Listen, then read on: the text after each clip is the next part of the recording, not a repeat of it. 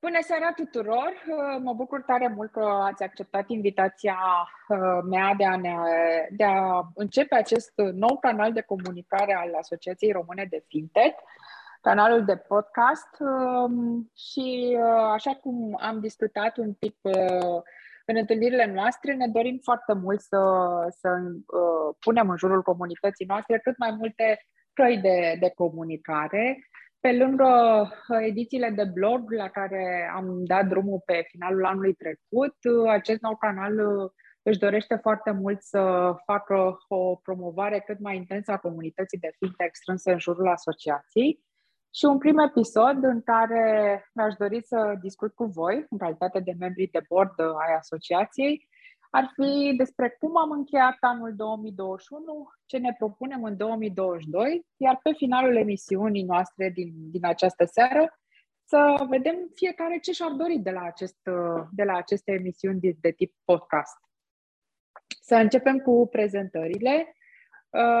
Mulțumesc frumos că v-ați alăturat astăzi domnul Balaceanu, CEO și fondator Lendrise, domnul Andrei Dudoiu, President of the Board și Managing Partner la SeedBlink, domnul Ciprian Paltineanu, CEO și Founding Partner la Stockberry, domnul Cosmin Cosma, CEO și cofondator la Finqware și domnul Cosmin Curticapean, CEO și fondator iFactor. Eu sunt Magda Sandulescu, gazda emisiunii și să începem. E un dialog deschis. Mi-aș dori tare mult să știu cum ați încheiat anul 2021 pentru început. Păi, pot să încep eu și să spun că e bine, l-am încheiat. Asta e important. Noi, la nivel personal, cred că speram cu toții să încheiem și cu pandemia în 2021, când a început anul, dar din păcate nu a fost așa. Și, mă rog, acum ne așteptăm, culmea e că a venit cu un val și mai puternic de îngrijorare pandemia pe finalul anului 2021. Din perspectivă de business, de unde lucrurile începeau cumva să se așeze și începeam încetul cu încetul să ne dezghețăm, inclusiv la nivel de întâlniri de business persoană cu persoană. Din păcate, ne așteptăm acum ca lucrurile să fie tot așa un pic blocate din perspectiva asta interrelaționării și asta în mod evident afectează business-ul. Dar una peste alta a fost un an de progres din perspectivă de digitalizare a serviciilor financiare, cel puțin așa mi se pare nouă, pentru că majoritatea jucătorilor au fost forțați să se uite mult mai atent la zona asta de digitalizare și de lucru de la distanță prin intermediul tehnologiei. Cam așa a apărut 2021 ăsta.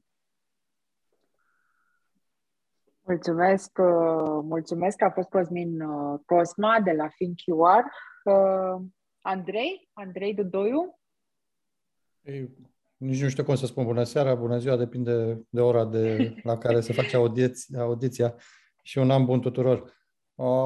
Eu aș zice că 2021 a fost așa între valuri, ba pe val, ba sub val, dar a fost așa un fel de carusel care, până la urmă, cred că ne-am obișnuit cu el, să trăim așa tot timpul cu incertitudini, dar care până la urmă a devenit o constantă și asta înseamnă în sine o certitudine. Ceea ce cred că se va întâmpla și în 2022. Pe de altă parte, asta a creat potențial și perspective pentru inovare în continuare și pentru digitalizare. Una peste alta, dacă am fost sănătoși, cred că e cel mai important câștig al lui 2021 și ne-am mai călit un pic ca să ne pregătim pentru incertitudinea următorilor ani. Unii dintre noi am fost și pozitivi din când în când. Eu zic că e bine să rămânem pozitivi tot timpul, din perspectiva clasică. Corect. Nic Balaceanu.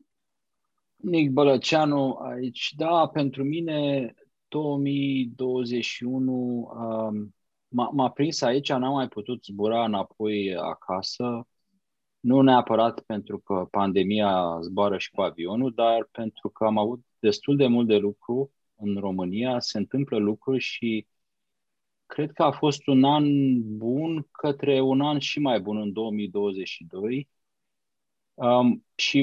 Aici vorbesc și de asociație, faptul că tu, Magda, ai fost de acord să ne ajuți în această cursă și faptul că avem și mai mulți membri și mai activi și începem să ne conectăm ca asociație și sper să se vadă rezultatele muncii de anul trecut în anul pe care de-abia l-am început, apropo, la mulți ani, și sper să o ținem tot așa. Cam asta e. E o chestie pozitivă, în sensul clasic, cum spune Andrei, și cred că face sens să rămânem pozitivi în sensul ăsta. Da. E foarte adevărat, Nic. E foarte adevărat, Nic, și cred că a rămâne pozitiv e pe buzele tuturor în acest moment, pentru că momentele pe care le parcurgem conform caruselului descris mai înainte de Andrei sunt așa, un du-te vino, când Exact. rece, când cald. Și cu cât ne bucurăm mai mult de momentele faine, spun eu, cu atât asta ne dă energie pentru momentele mai puțin plăcute. Cosmin Curticapean, la iFactor, cum s-a văzut anul 2021? Bună seara! La iFactor 2021 s-a văzut ca un an foarte bun din perspectiva investițiilor. Am văzut, deși a existat îngrijorare în 2020 legat de apetitul investitorilor de capital de risc în startup-urile de tehnologie și implicit fintech, am văzut îngrijorare în 2020, sfârșit de 2020 și ne gândeam că 2021 s-ar putea să fie un an complicat. În realitate nu a fost așa. Investițiile au luat un avânt extraordinar în spațiul de tehnologie și inovație, însă, într-adevăr, din perspectivă business, lucrurile n-au stat la fel de bine. Acest carusel de care vorbeau colegii înainte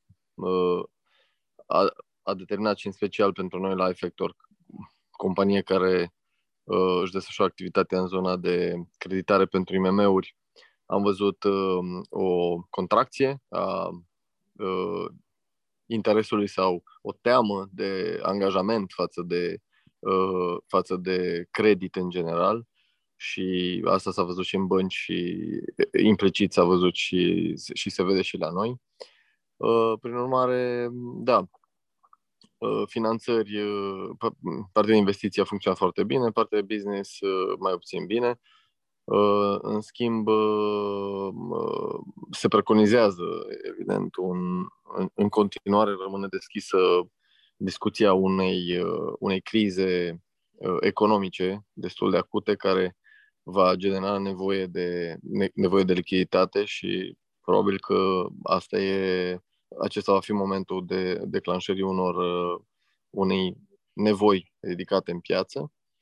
Din perspectiva asociației, și eu sunt destul de bucuros să văd că în momentul ăsta există cineva în poziția de execuție și în persoana ta, Magda. E destul de destul de reconfortant după o perioadă în care ne-am tot zbătut niște ani de zile să punem pe picioare această asociație și comunitatea fintech din România, să vedem acum că are roți și că începe să se miște. Acum, perspectiva mea nu e neapărat în zona pozitivă, nici pe zona de COVID, nici pe zona asta a asociației. Cred că putem să facem mult mai mult. 2021, ca și 2020, au fost totuși ani lenți. Din perspectiva asta avem într-adevăr câțiva noi parteneri, dar sunt convins că putem să facem și mai mult de atât și aici vorbesc de faptul că mi-aș dori să vedem destul de multă efervescență în interacțiunea în special cu reglementatorii sau cu capacitatea asociației de a da ajutor real fintech-urilor din România sau unor parteneri chiar de afară mai mult și să ieșim un pic din periplul ăsta de evenimente, care asta e în general aproape la toate asociațiile un leitmotiv în ultima vreme. Deci asta văd eu din perspectiva anului 2021, cu un optimism destul de mare pentru 2022 și începutul ăsta de an. Mulțumim, Cosmin. E foarte adevărat că o bună parte din munca din interiorul asociației a fost dedicată în 2021 mai degrabă strângerii membrilor ca și comunitate. Iar asta trebuie să continue în zona evenimentelor, în zona promovării, dar în egală măsură credem că încetul cu încetul devenim un partener și în partea legislativă. În anul 2021, să nu uităm contribuția SeedBlink și a lui Andrei Dudoiu în special la redefinirea reglementărilor pe crowdfunding.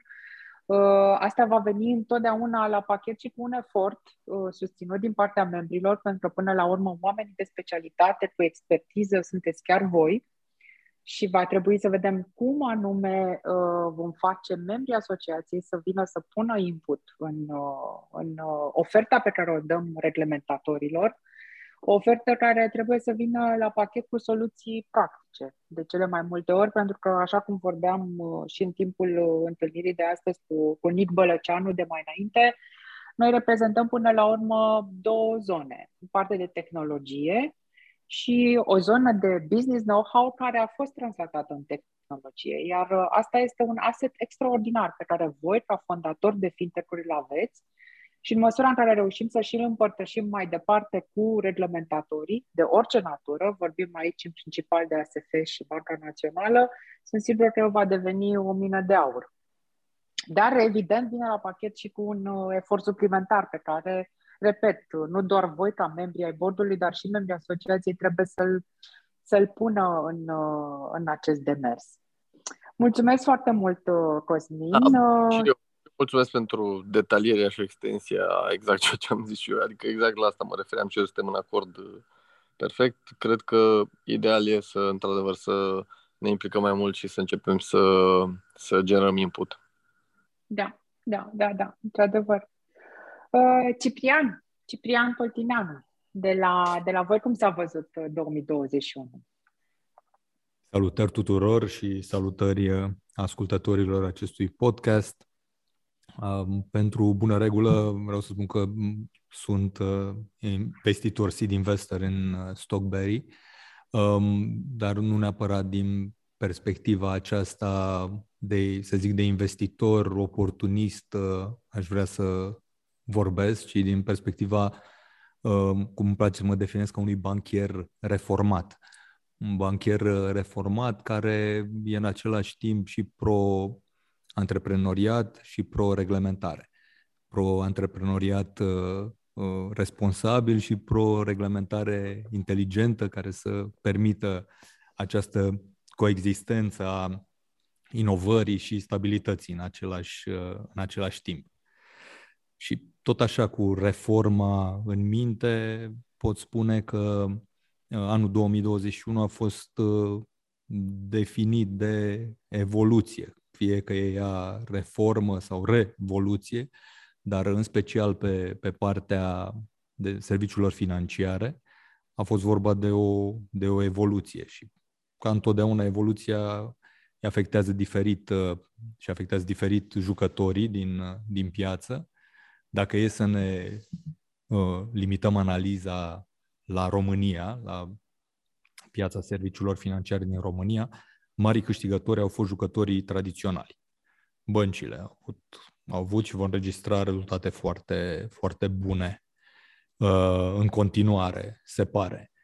Industria românească de fintech, și aici evident că e bucuria mea că marea majoritate a celor prezenți au avut evoluții pozitive, dar per total, cred că a fost o evoluție bittersweet, ca să spun așa, a industriei românești de fintech, pentru că întotdeauna ne confruntăm cu blestemul acesta al geografiei. Suntem, din păcate, de unde suntem, nu suntem pe piețele mari cu potențial mare de absorpție de produse și de testare, validare, noi idei și poate, într-adevăr, nici reglementarea nu ne ajută și nu reușim să fim și noi odată exportatori de reglementare. Dar asociația s-a mișcat foarte bine, suntem acum, nu clar, la exact 2 ani de la înființare, more or less, depinde când va fi publicat podcastul. Și în 2 ani s-au întâmplat foarte, foarte multe. Evident că mult mai multe se vor întâmpla și cred că asta e, urmăriți-ne în continuare ce vom face. Dar e un moment și de sărbătoare, așa, pentru după 2 ani de o evoluție destul ok la nivel de asociații. Nu multe asociații după 2 ani se laudă cu destul de multe realizări. Și încă o dată mulțumiri tuturor colegilor din board și mii de mulțumiri, Magda, pentru stewardship. Și mulțumiri președintelui asociației, bineînțeles. Dacă ar fi să intervin așa un pic, e un startup până la urmă și asociația noastră. Haideți să recunoaștem cu toții. E încă pre-revenue, ca să zic așa. E un startup și uite că crește serios, primește din ce în ce mai mult credit din partea comunității și din partea celor stakeholderilor din zona de inovație, dar exact cum spunea Ciprian, a little bit bittersweet pentru 2021, pentru că până la urmă stăteam și mă gândeam apropo de băncile care totuși au avut un an foarte bun. Băncile nu doar că au avut un an foarte bun, dar ele sunt în același timp și un factor important alături de reglementare în creșterea atracțiunii soluțiilor pe care companiile noastre sau echipele noastre le gândesc și încearcă să le implementeze, să le aducă din laborator către piață. Nu pot să spun că au fost foarte multe colaborări sau poate au fost, nu știu. Dacă ar fi să enumerăm acum și să facem așa un orizont, ce colaborări dintre bănci și fintech-uri vă aduceți aminte de anul ăsta? Cred că ar fi un exercițiu fain. Foarte, foarte bună propunerea, Cosmin, mai ales că încercăm să găsim ingredientele din care să ieșim din zona de bittersweet și să o facem mai sweet și știm că asta se poate face numai prin colaborare. Nu știu, dacă ar fi să dăm așa un premiu pentru parteneriatul anului de 2021, care ar fi asta în acest moment?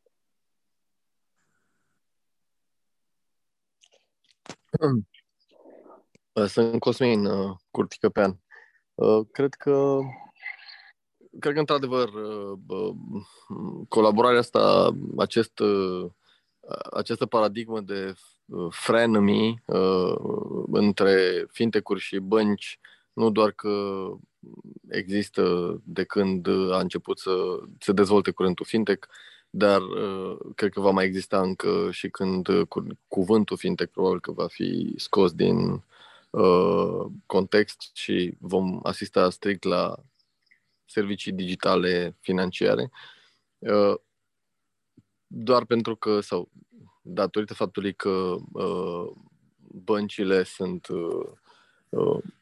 structurate așa cum sunt structurate, iar startup-urile fintech sunt cu totul diferite. Eu le văd întotdeauna, fac această comparație de, nu știu, bunic sau părinte și copil. Fintech-urile sunt copii care sunt foarte agili și neastâmpărați. Cred că tot ce zboară se mănâncă, în timp ce băncile sunt rezervate, conservatoare și așa mai departe. Există, prin urmare, această diferență și asta va face întotdeauna colaborările dintre fintech-uri și bănci destul de dificile și în perioada care vine. Băncile în continuare preferă, nici am văzut eu și în anul 2021, preferă o ușoară confuzie, și anume achiziția de tehnologie pe care să o aplice în serviciile digitale, în serviciile financiare pe care le execută în piață, achiziție de tehnologie pe care o fac de la companii de tehnologie și care nu sunt companii fintech neapărat, da? Da, Cosmin, dacă mă permiți. În același timp, doar ca să termin cu parteneriatele, cel puțin noi am avut un parteneriat bun, probabil ca și alți colegi sau alte companii din cadrul asociației. Am avut parteneriat foarte bun cu Raiffeisen și am avut parteneriat bun cu Banca Transilvania. Cred că, în fapt, sunt băncile care sunt destul de active în aspectul ăsta de colaborare sau colaborativ. Da, Cosmin, te ascult. Păi exact asta vreau să spun. La modul concret, tu ai avut un POC foarte interesant de AI in finance cu cei de la Raiffeisen și cred că este de menționat, dacă ar fi top of mind acum, ce s-a întâmplat în 2021 în ecosistemul de fintech din România. Uite, iFactor cu Raiffeisen. Și haideți să ne mai aducem aminte. Asta, într-adevăr, deci asta doar ca să, într-adevăr, să fac un pic de detaliere la chestia asta, nu foarte lungă. POC-ul ăsta a pornit foarte greu, dar vreau să spun că în momentul în care a pornit, pe urmă a generat niște rezultate peste așteptări și în momentul ăsta suntem într-adevăr într-o poziție de colaborare cu Raiffeisen România și chiar Raiffeisen Bank International foarte bună, ceea ce într-adevăr plasează POC-ul ăsta al nostru într-o zonă de top în ranking-ul ăsta pe care încercăm să-l facem. Alte cazuri. Nu știu, oare SinfoPay și cu Alpha Bank, integrarea dintre SinfoPay și cu Alpha Bank s-a întâmplat în 2021 sau e mai veche? Ce mai țineți minte? Ce mai știți de anul trecut? Nic Vărăceanu aici. Mi-amintesc când am venit eu prima dată prin 2018, la primele întâlniri cu băncile, tot auzeam sintagma risc reputațional. Foarte frustrant și credeam că e invers, dar până, mi-au explicat avocații ce vor băncile. Lucru bun e că în 2021 n-am mai auzit asta. Nu știu despre voi sau despre colegii noștri în asociație, dar parcă nu mai vorbim de risc reputațional și deja poate că și acest PSD2, unde tu, Cosmin Cosma, ești destul de implicat, poate și BNR-ul, poate și eforturile pe care le-am făcut în discuțiile, memorandumurile cu ei și au început să aibă ceva mai multă încredere. Acum le place să defileze cu fintech-urile mai degrabă. Exact, le place să defileze. Exact, s-a inversat și mă întreb, dacă n-ar trebui să ne gândim noi, dacă nu avem un risc reputațional asociindu-ne brandul cu o bancă sau alta. Și, păi până nu avem niște tracțiune serioase, cred că asta e ușor deplasată. Cred că asta e de fapt întrebarea. Cumva băncilor le place să defileze cu startup-urile pentru că într-adevăr cred în modelul de business de colaborare sau este în principal un exercițiu de PR foarte, foarte bun, iar după aceea, evident, dacă pot să fie niște beneficii pe partea de transfer de tehnologie, cum spunea și Cosmin, nu cumva aceasta e focusul principal. Eu cred că noi avem o problemă în condițiile ca industrie, în condițiile în care niște oameni cu o viziune atât de bună cu privire la toată piața, o vizibilitate mare asupra pieței, se chinuie să găsească niște exemple concludente.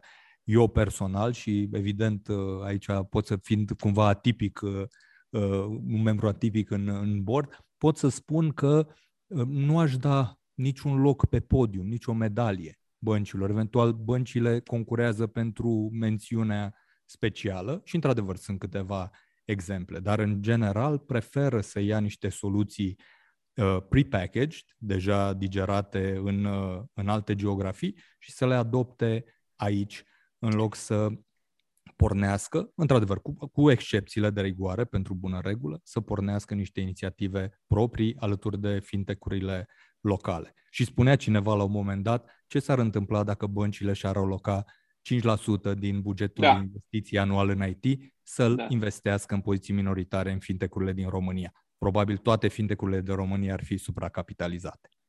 80 de euro, din 100 de euro cheltuiți în 2021 în tehnologie de către bănci sunt aruncați pe apa sâmbetei. Asta spune foarte mult, apropo de posibilitatea de a aloca care un buget. Sunt în IT de 30 de ani și am lucrat cu băncile din 90 ceva, BRD și arunca oricum Cosmin o grămadă de bani și atunci. Dar uite, apropo, cred că avem un caz, Pago, nu? Banca Transilvania era majoritară în Pago. Vă amintiți asta în 2021? După aia parcă nu mai e. N-am înțeles. Nu, n-a fost majoritară. Nu, n-a fost majoritară niciodată. Nu. Okay. Nu. E un parteneriat, iată. Deci am avut o bancă într-un fintech care e din asociația noastră. Da, asta corect? E din 2019 încă situația. Da. Eu știu că au ieșit acum, de fapt, ăsta e evenimentul. Cred că băncile au înțeles că nu e o idee bună să fie majoritari într-un fintech.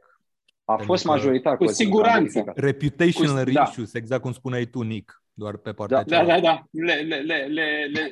Ca fintech îți cam strici reputația. Eu vă spun din perspectiva mea, de companie care sunt finanțat de către... ce problemă ai tu? Chiar e aia. Povestește-ne Mă rog, n-aș vrea să intru foarte mult în detalii, dar în momentul în care ai un investitor instituțional care vine din zona de corporate venture capital de la o bancă, cumva câteodată trebuie să explicitezi că există un decision wall, ca să zic așa, un zid de decizie între banca respectivă și strategia companiei tale. N-aș intra mai mult în detalii, dar una peste alta, apropo de propunerea de a investi în startup-uri, chiar astăzi am avut o discuție cu un președinte de bancă mare din România, căruia îi propunem exact asta. Adică băncile, Banca Ungară OTP are Portfolio, un fond de investiții care investește în startup-uri. Raiffeisen Bank are un corporate VC. Banca nu știu care din Slovacia are corporate VC. De ce băncile din România mari, da, nu au și ele niște corporate VC, să pună 10 milioane acolo? Nu, cred că răspunsul e simplu. Deciziile nu se iau aici. Se iau la Viena, îți spun răspunsul, să știi. Nu? Există niște răspunsuri. Un răspuns, să știi, foarte sincer și foarte corect. Nu există know-how de corporate venture capital. Wow. Nu, dar aș vrea să intervin, mă scuzați. Problema este că în orice ecosistem există o secvențialitate și corporate VC-urile încep să apară în general mai târziu. Da. Noi nu avem capital de risc în România decât de foarte curând, decât 2-3 ani. Și motivul pentru care sunt și niște startup-uri.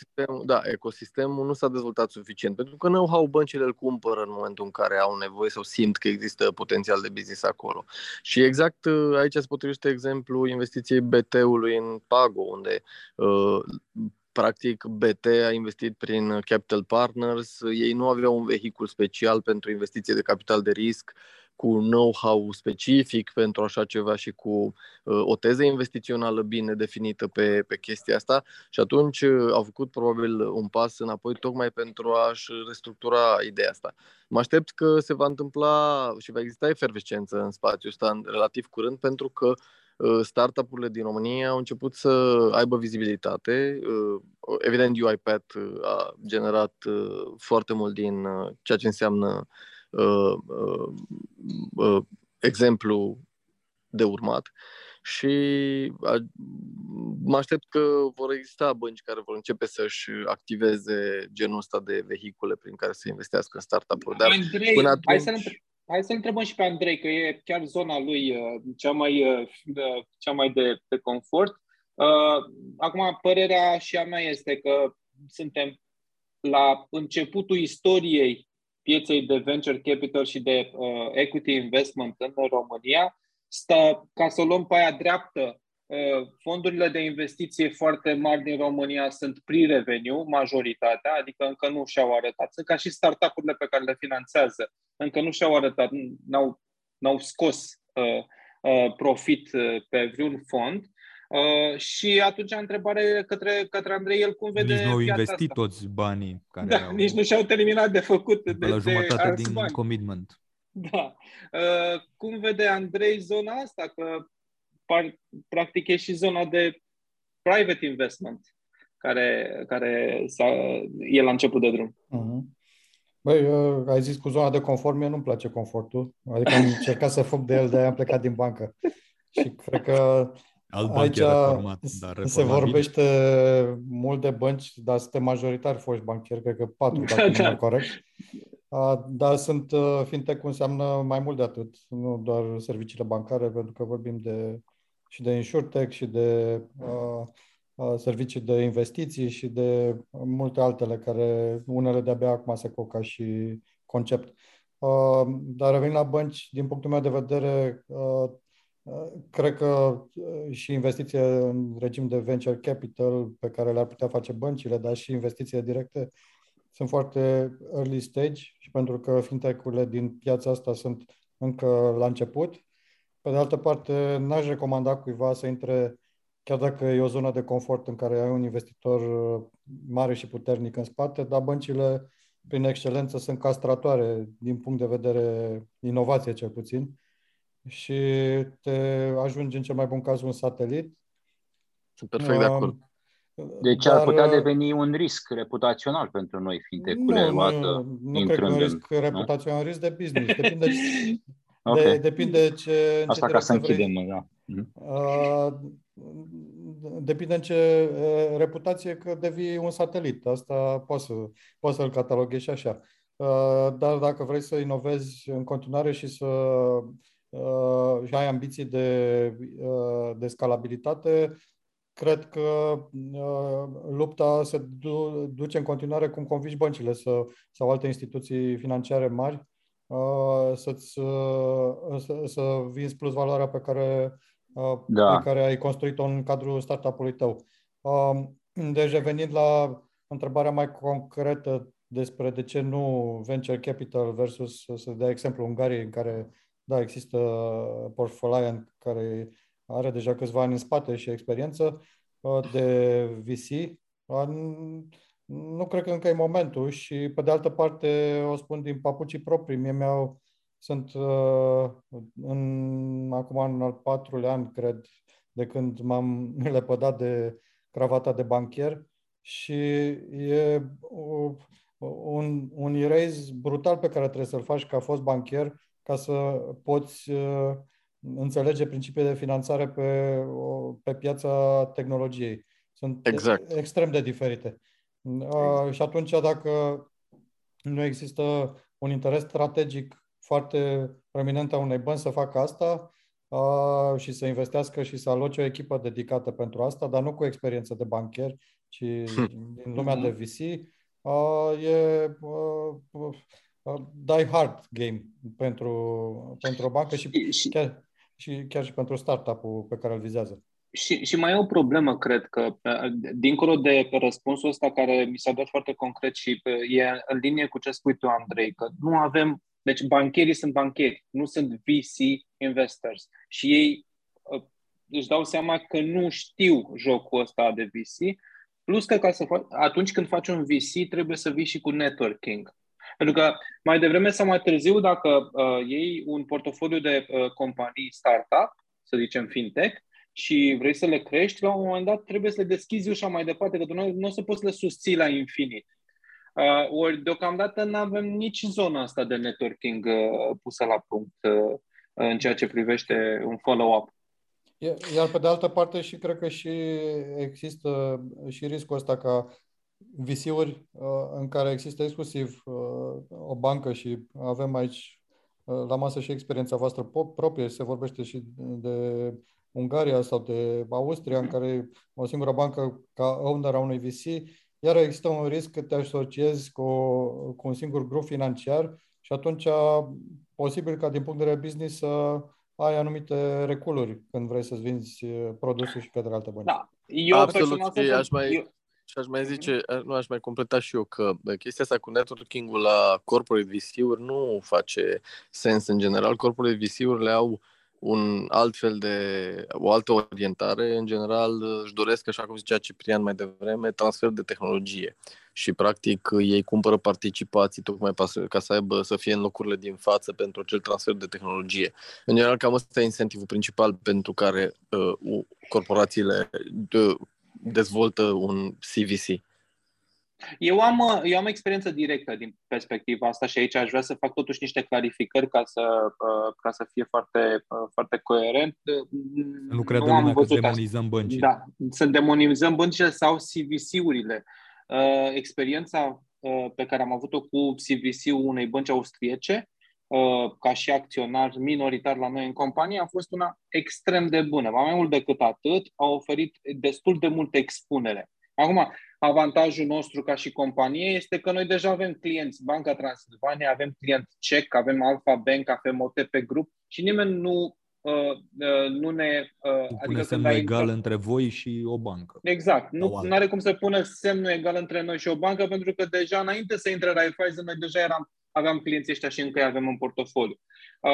Dar, într-adevăr, există riscul ca în situația în care acest CVC ajunge să aibă, nu știu, o pondere destul de mare în decizii. Și există niște exemple în centrul și estul Europei, cred că prin Croația sau prin Slovacia s-a întâmplat ceva similar, când un CVC a preluat controlul și decizia și pe urmă a făcut exclusiv, s-a făcut grupul respectiv bancar client exclusiv, adică nu mai furniza soluția către altcineva.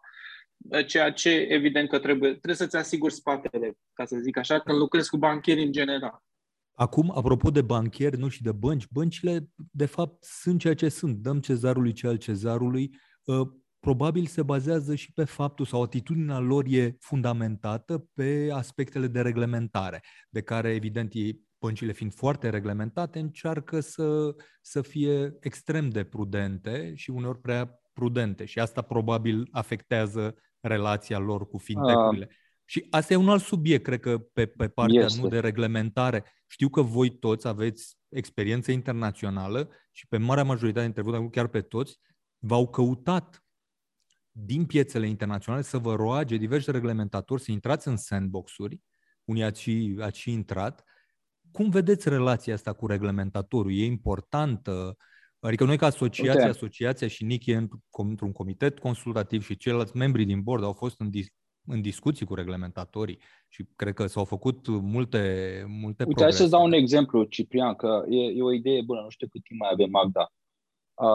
Tentativele eșuate de altfel ale firmei Lendrise să poată conecta la birou de credit asta acum câțiva ani a fost un nightmare, un coșmar. Intram pe ușă, intram afară pe fereastră. Noroc cu GDPR-ul că am reușit să ajungem la biroul de credit pentru că informațiile trebuie să fie la îndemâna consumatorilor. Am încercat același lucru, de exemplu, ANAF și sper să reușim de data asta ca asociație. Una dintre probleme pe care le-au ridicat, culmea, și aici nu încerc să demonizez pe nimeni și nicio instituție, a fost pe voi cine vă reglementează. Păi i-am zis, pe noi nu ne reglementează nimeni și nici nu vrem să ne reglementeze cineva. Că dacă ne-ar reglementa cineva, ar fi poate foarte simplu. Și atunci ce facem? Așteptăm să fim reglementați ca să putem să oferim un serviciu? Să devenim bancă sau IFN sau instituție de plată? Poate nu.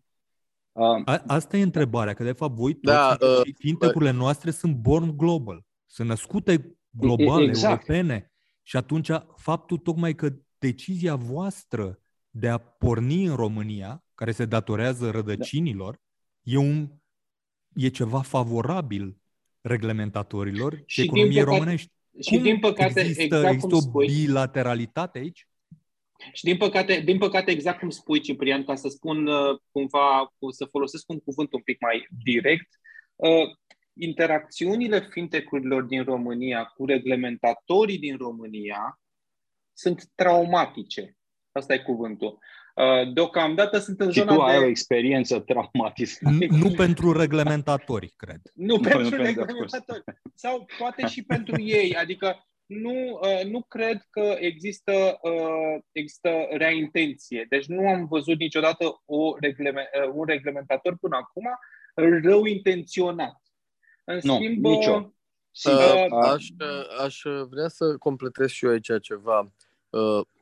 Așa cum Ciprian spunea, să dăm băncilor, cezarului ce al cezarului, băncile, la bază, dacă ne ducem back to the ball game, licența bancară înseamnă luare de depozite din piață și plasare în credite. Motiv pentru care, evident că modul în care ele funcționează în mod reglementat și modul în care s-a dezvoltat reglementarea în timp, probabil că există justificări destul de multe pe zona asta acolo. În același timp, nu cred că fintech-urile n-ar trebui să fie reglementate. Eu cred că serviciile financiare nu pot să funcționeze fără reglementare sau, mă rog, într-o utopie, să zicem că probabil că ar putea să funcționeze într-un concept de libertanism din ăsta exagerat. Dar numai o secundă, te rog.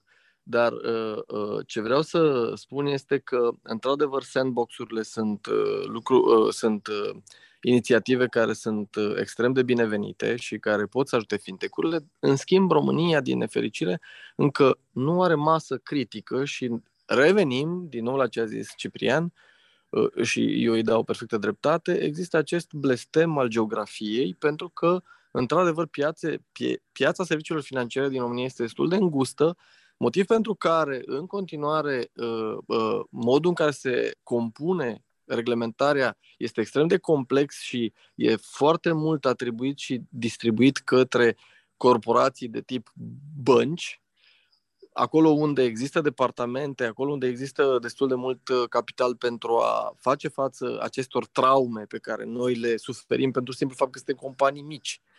Și nu există apetit pentru reglementatori încă, tocmai datorită acestui aspect de piață îngustă, să facă un pas în față. Și aici aș veni acum și aș spune și eu un element de critică.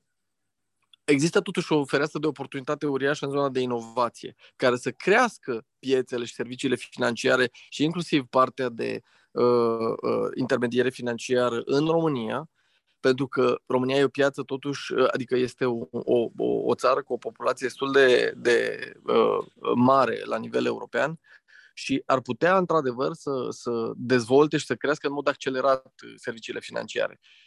Aici ar trebui reglementatorii să observe fereastra de oportunitate asta din perspectiva modului în care inovația ar putea de fapt să deschidă acces și intermediere financiară. Și dacă noi ca asociație am reușit să facem un pas în față și dezbaterea noastră să fie foarte bine definită și clară în a deschide ochii reglementatorilor că inovațiile pe care noi ca fintech-uri le propunem pot să facă pot să aducă acest plus, cred că ăsta ar fi marele plus al asociației pe următorul an, 2 ani. Deci ca să... eu am aici o experiență oarecum diferită, dar vă spun după aia. Deci între traumă și înțepenire, cred totuși că e loc să fim optimiști și pe lângă faptul că ar trebui reglementatorii să primească acest mesaj că noi vrem să înnoim lucrurile în bine, mai mult decât atât, cumva ar trebui să primească și mesajul că noi nu aducem riscuri sistemice ecosistemului care trebuie conservat. Și atunci, mă rog, astea sunt cele două argumente, că înțepenirea și e plecată și din zona asta, că până acum n-au fost probleme, am fost duri, dar severi la intrarea tuturor autorizărilor, să lăsăm lucrurile așa, să nu le stricăm. Deși riscurile au fost cele care au prevalat atunci când s-au luat decizii. În cazul nostru, noi încercăm tocmai să venim cu lucruri care inovează și aduc îmbunătățiri. Andrei. Da, Andrei, și după aia, dacă îmi dai și mie un minut vis-a-vis de asta. Pentru că tu ai făcut o chestie bună cu crowdfunding-ul, da. De reglementare, noi am avut și norocul că la nivel european s-a aprobat un regulament unificat care a anunțat chiar în plină pandemie și aprobat de Parlamentul European și cu intrarea în vigoare în noiembrie anul trecut, în 2021. Dar noi, în tot acest răstimp, am încercat să ținem aproape de ASF, pentru care încă nu era clar dacă ei vor fi autoritatea de supraveghere și de reglementare pe acest nou regulament, dar au fost extrem de proactivi și au încercat să ne dea ghidajul de care dispuneam la acest moment. Cert e că acum noi încercăm să fim între primele platforme autorizate la nivel european pe acest nou regulament.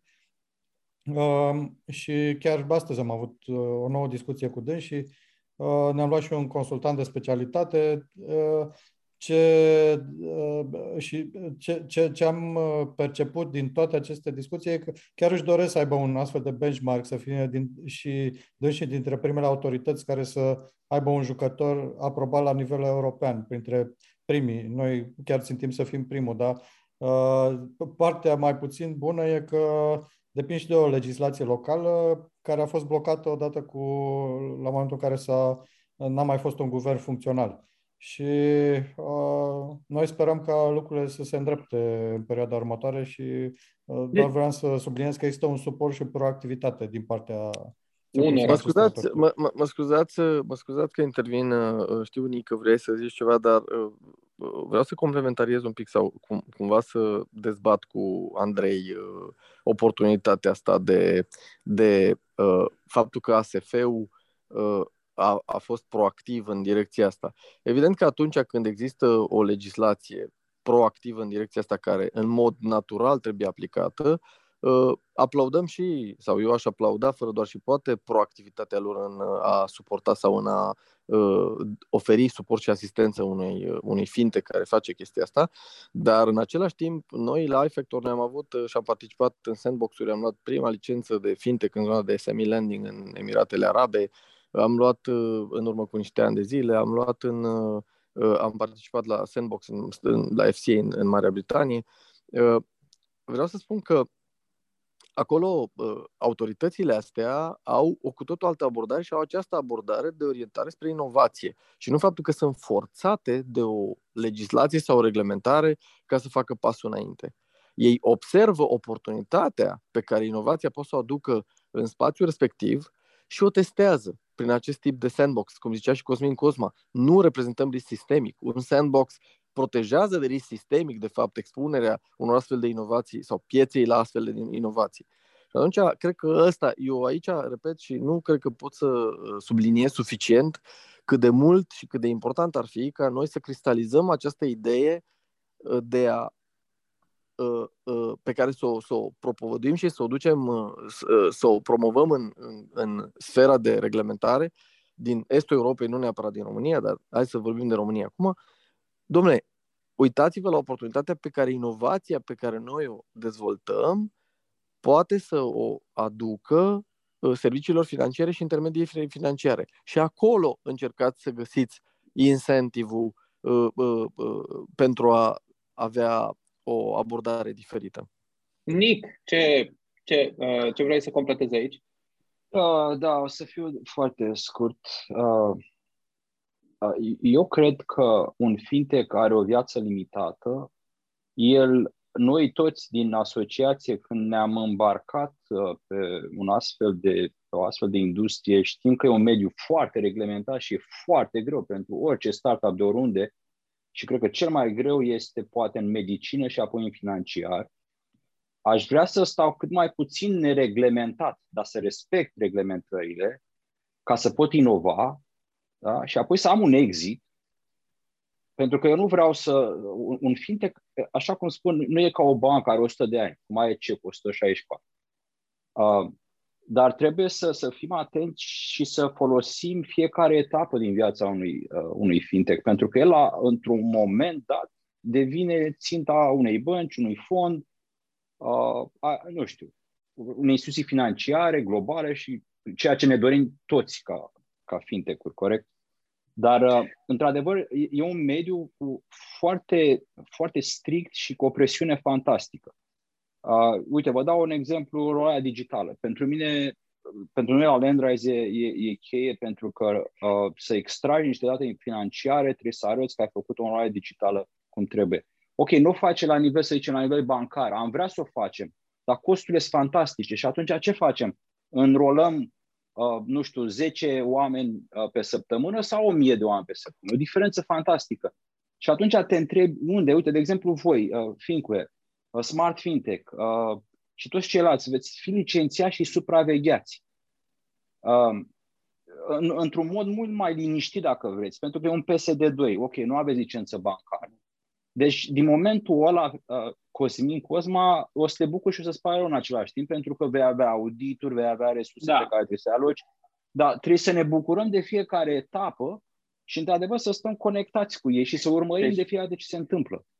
Pentru că oportunitățile apar. Uite, PSD2, uite, crowdfunding, uite, cum am intrat în birou de credit. Da. Dragi colegi, eu vă propun în momentul ăsta să-i dăm înapoi microfonul Magdei, exact, pentru că cumva am vrea să problematizăm. Am depășit, ne-a păcălit, cred că ne-a lăsat aici. Ideea este că eu cred că acum face Magda podcastul ăsta de 2 ori pe lună, ca să știe cei care ne ascultă că genul ăsta de idei. Discuția a curs atât. Da, discuția a decurs atât de fain și recunosc că am lăsat pur și simplu să meargă de la sine, pentru că unul la mână... Ca să ai ce să tai, nu? Nu neapărat. Dar rare ori oameni care activează în mediul lor i-am întâlnit într-o discuție atât de deschisă și, sincer, dacă ar fi una dintre dorințele mele pentru viitoarele episoade, ar fi ca toți invitații noștri ai asociației să fie la fel de deschiși precum ați fost voi. Cred că putem mai mult de atât. Poți să ne mai inviți la un podcast. Da. Evident. Cred că un pas pentru progres în toate domeniile pe care voi le-ați menționat. E risc reputațional. Eu sunt singurul care n-am fost banchier, nu? Nic în viața lui nu va fi banchier. Da. Cred că unul din pașii care trebuie făcut este pur și simplu o zonă de discuție deschisă pentru a alinia toate problematicile pe care voi le-ați menționat. Și dacă asta se poate face sub forma unui astfel de podcast, de înregistrare, m-aș bucura tare mult. Într-adevăr, timpul s-a cam dus. Aș vrea pe scurt... Așa, să ne spunem fiecare care ar fi dorințele noastre de la viitori invitați și de la ce ar trebui să acopere în continuare acest podcast.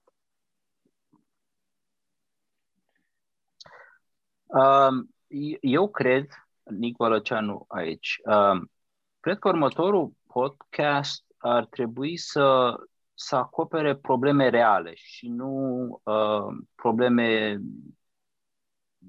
vise sau chestii care... Adică e ce ne dorim, dar în mod rațional și fără să blamăm, fără să ne întoarcem și fără... Să fie cel puțin la fel de mișto, ca să folosesc un cuvânt adevărat, cum a fost acest podcast.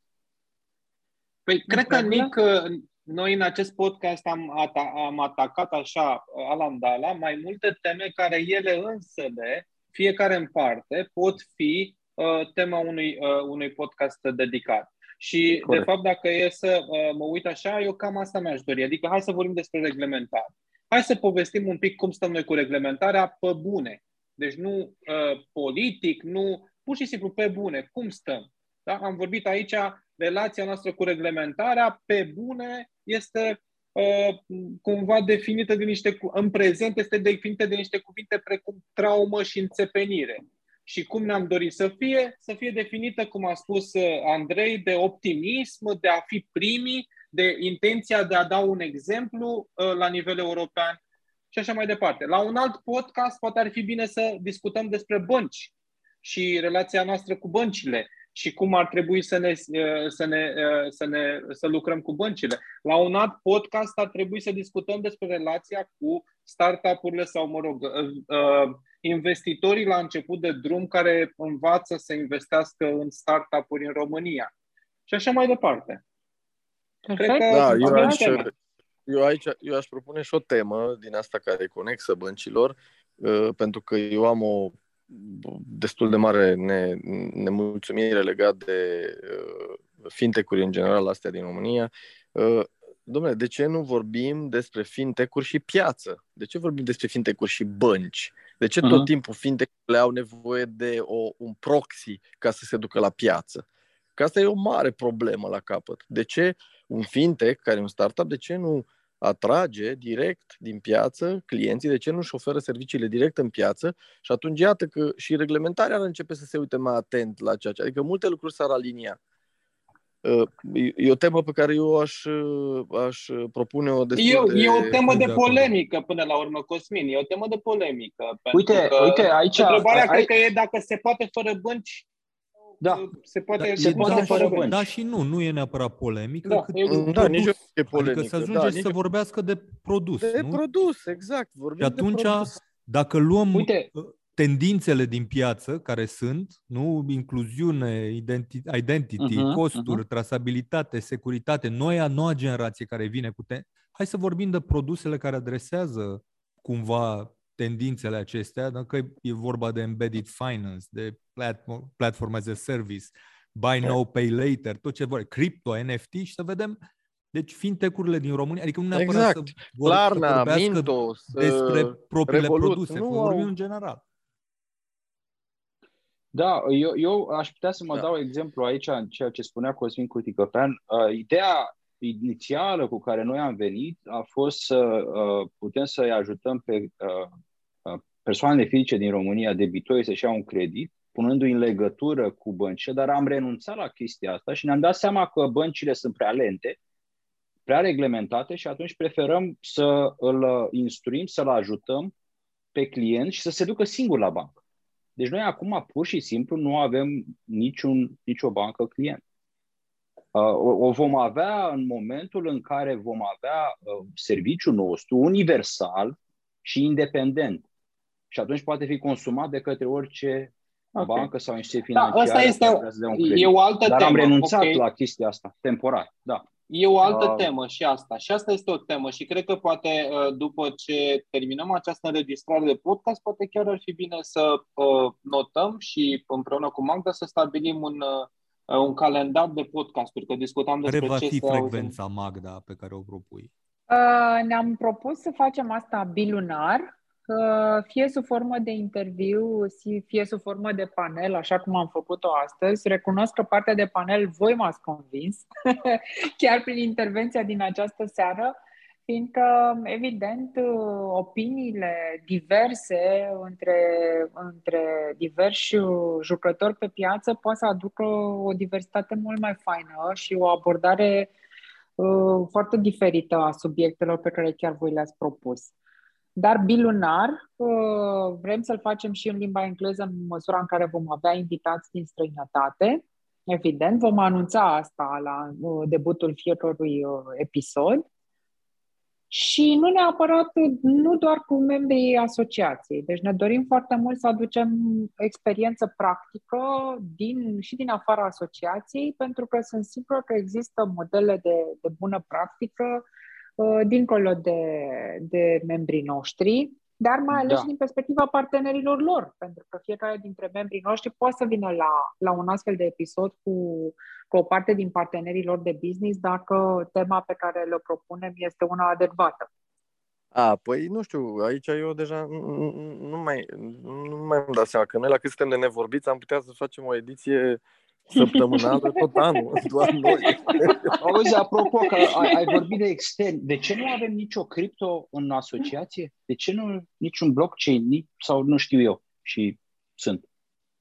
Apropo de asta, un alt subiect, altă temă, altă. Este un cripto, un fintech? Este. E o discuție. E o discuție care trebuie pusă. Interesant. Da. Trebuie pusă ca Andrei, tu ai ceva idei de teme care... Da, eu aș evita să se vorbească tot timpul de bănci, de reglementare. Da. Mi-ar plăcea să aud o diversitate de subiecte și de soluții pragmatice care vin să inoveze în domeniul fintech. Pe de altă parte, mi-ar plăcea să aud și să fie un podcast despre trenduri, cineva care urmărește asta și știe și e foarte la curent cu trendurile de fintech din, hai să spunem, lumea nu neapărat mai dezvoltată, dar cu consumer power mult mai mare și în care se generează astfel de trenduri. Și, da, în primul rând diversitate, dar cât mai mult pragmatism. Și partea asta de reglementare, dacă insistăm pe ea foarte tare, cred că audiența va fi foarte limitată. Ori aici cred că mai degrabă ne propunem să creăm o poziționare și un impuls și un interes inclusiv de antreprenoriat, ca mulți potențiali sau actual corporativi să vină să inoveze în domeniul fintech, ceea ce nu știu dacă îi atrage neapărat cu reglementarea. Asta e un domeniu foarte specific. Foarte corect. Foarte corect. Da, și principiul nu se rezolvă prin nu îi podcast. descurajăm. Și eu sunt de acord. Vreau să vă întreb ceva, Magda, vreau să te întreb la ce audiență țintim cu podcastul? Pentru că e destul de relevant din perspectiva limbii pe care o folosim. Dacă în general, adică dacă vor fi toate podcasturile în limba română, sau există și opțiunea pentru unele ediții în limba engleză? Sau? Există și opțiunea pentru limba engleză. La cele la care le vom face în limba română voi face o scurtă sinteză a ideilor spuse acolo, dar evident că putem să facem atât în română cât și în engleză, depinde foarte mult de invitat și de cât de lejer. Putem face o tranziție prin romgleză. Da. Cu siguranță, mă gândeam că e foarte interesantă propunerea lui Andrei legat de un invitat care să cunoască tendințe, dar mi-e teamă că e destul de limitată experiența sau expertiza din România și există oameni de afară care sunt ar fi foarte orientați. Pe de altă parte, nu cred că limba engleză creează bariere pentru audiența noastră, dimpotrivă, dar dacă acum suntem într-o comunitate locală și invitații sunt doar locali, cred că deocamdată merită să avem română și ne adaptăm treptat. Magda, poate fi tradus subtitrat automat, deci dacă ai nevoie. Sunt acum scule care îți pot pune în engleză de desubt și gata. Adică... Eu sunt de părere că acest podcast ar fi bine să aibă o componentă de localizare în toate edițiile lui, pentru că până la urmă nu vrem să înlocuim Breaking Banks și alte podcasturi de fintech mari ale lumii care vorbesc despre tendințe, unde ne putem alimenta cu tendințele globale, cât mai degrabă ar trebui să discutăm și să ajutăm cu schimb de idei și poate de experiențe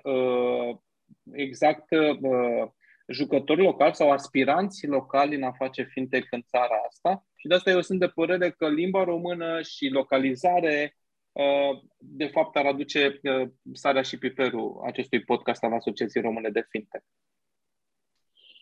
În regulă, mulțumesc tuturor pentru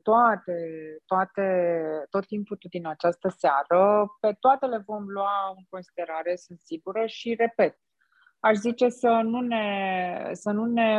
nu ne punem într-o politică editorială, cât mai degrabă în a găsi, exact cum voi v-ați exprimat dorința, subiecte pe care să le tratăm pragmatic, unde să fie lecții la probleme cu care poate unii dintre fondatori și antreprenori se confruntă, sau modele de business interesante, sau tehnici în a discuta zona investițională, toate la rândul lor în funcție de invitație, aș spune. Și aș mai vrea să spun și eu ceva, pur și simplu ca să fie de încheiere așa. În primul rând, poate noi ne-am plâns sau am problematizat problemele fintech-urilor sau din România, dar pe de altă parte să recunoaștem cu toții că nouă ne place ce facem. Ne place foarte mult. Eu personal nu mă văd făcând altceva. După 4 ani de zile de fintech, a fost bancher reformat, cum spune Ciprian, sau Andrei, eu mă simt bine în pielea mea cu toate provocările pe care le văd, iar când discutăm de bariere ale fintech-ului în România, mi se pare foarte tare și ar trebui poate să punem, e un afiș pe care l-am postat chiar pe LinkedIn de câteva zile, am văzut așa scris: cei care cred că e imposibil sunt rugați să nu-i deranjeze pe cei care încearcă.